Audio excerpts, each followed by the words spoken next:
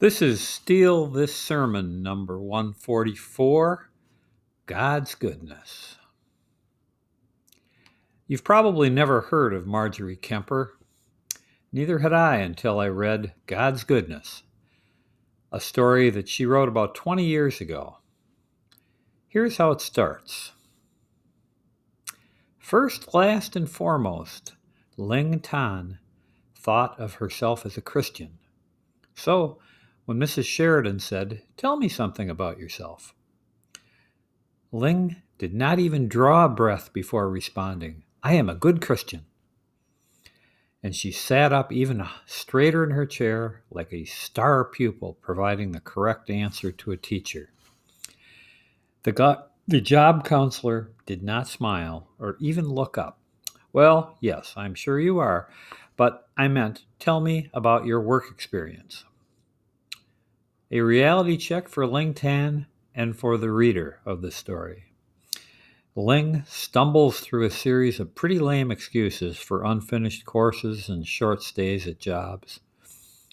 However, fortunately for Ling, the agency is truly desperate in looking for anyone willing to be a live-in attendant for a terminally ill 16-year-old boy named Mike Tipton, who has already gone through several attendants. Ling is given the job. She thanks God for his unceasing goodness to her, not just for a job that no one wants, but for air in abundance, good lungs to enjoy it, flowers on the tree, even the water in her glass. Ling is grateful, even though the reason she is drinking the water is because she has no money for food and the water makes her feel full. But now she has a job. There will be money and there will be food. Ling Tan gathers her Bible and her Bible guides and her sparse belongings and goes to live at the Tipton's house. There she meets Mike's mom, and despite being repeatedly told by her that death is inevitable, that Mike will die very soon, Ling tells her that she will pray for a miracle for Mike. Mrs. Tipton furrows her brow and sadly says, "Ling, it is a little late in the game for hope." Ling, who had been orphaned at age 8, who had survived typhus, and who had spent 32 days in an open boat, could not accept the inevitability of the sleeping boy's death. Ling dropped the subject, but she could not drop hope. To Ling, who viewed her own life as an unfolding miracle, miracles were just a common thing. Later that day, she introduces herself to the boy. "Hi, Mike. I, Ling Tan. I here to help your mom take care of you till you get better." She smiled at him as he studied her face. "I don't know where you got your info, Ling Tan, but I'm never getting better. I'm in the process of getting worse." Ling laughs, adjusts his pillow, and says, "Now Ling here. You stop get worse and start get better." Mike finds her positive and absolute faith in miracles amusing, but clearly crazy. Another day, she brings him a bowl of peaches. "Here, look, good, eat peach. Give you energy to get better." Mike is exasperated. "Have you ever heard of white blood cells?" "No." "Lucky you," Mike says. Ling nods. "Me lucky all my life, but not luck really. Grace. Grace better than luck. You pray for grace, Mike. It not look nice to pray for luck." Now, Ling is an excellent attendant, but she always circles Mike back to her beliefs, despite Mike's very realistic, dark view of his soon-to-be-ending life. "God's smarter than doctor. Believe in God's goodness. Believe in miracle." And Mike says bitterly, well, that's what it would take, a miracle. Ling nodded. I already praying. I start without you. God is good. He bless us every day. To which Mike replies, you could have fooled me. Do you know how much my parents hate your miracle garbage? Ling answers, Dad yell because he don't want me to upset you. He worry for you. It not hurt my feelings. Don't need his permission to pray. Don't need his permission for miracles either.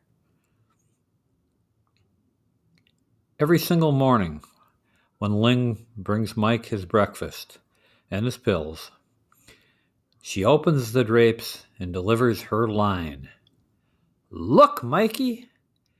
God made a beautiful day just for you. He expects you to look at it. Mike's line is, close the damn drapes, it's too bright. And the days pass. Mike keeps getting worse. Ling begins to read to him from the book of Job, which you've got to admit is a very odd choice to all but the clueless Ling. But somehow Job's story touches something in Mike, and he begins to memorize parts of Job, and he begins to recite them. He asked Ling about hope, what she thinks about it. She stumbles around for a bit and then finally says, maybe hope is just to prop open door so good things can come in. Maybe they come in when you're not looking. Maybe at night when you sleep they come.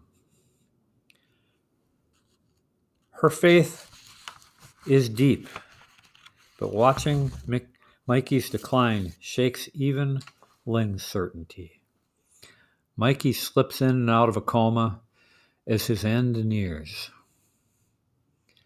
As Ling rubs his temples with lotion to comfort him, they talk. It's about 3 a.m. The only noise in the empty house is the refrigerator humming in the kitchen. Mike closes his eyes and he quotes Job. God thunders marvelously with his voice. Great things does he, things which we cannot comprehend. Ling then says, that not God, that the refrigerator. Mike replies, maybe it is, maybe not. Ling, you have to admit that the universe, or God, whatever you want to call it, does stuff that we just don't get. Ling took a long breath. She puts the cap back on the lotion and says to Mike, maybe God blessing this moment and we not know it.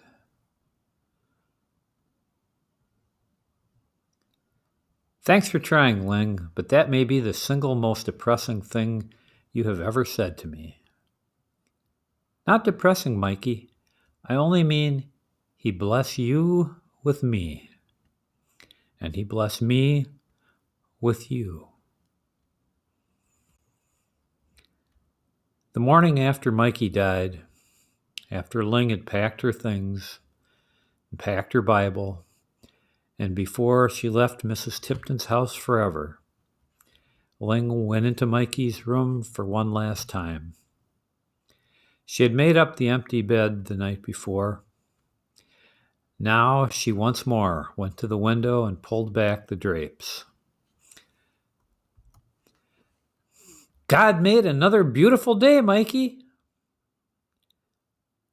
Then, after blowing her nose and replacing the ragged Kleenex in the pocket of her sweater, she added, but this one not for you, Mikey. Ling, who is one of God's simplest miracles, got the crucial message that all of us too often miss.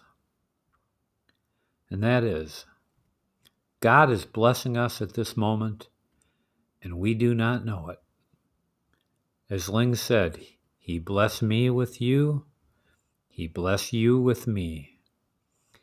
And one day, we will all come to know that, as she has said to Mikey, another beautiful day, Mikey, but not for you.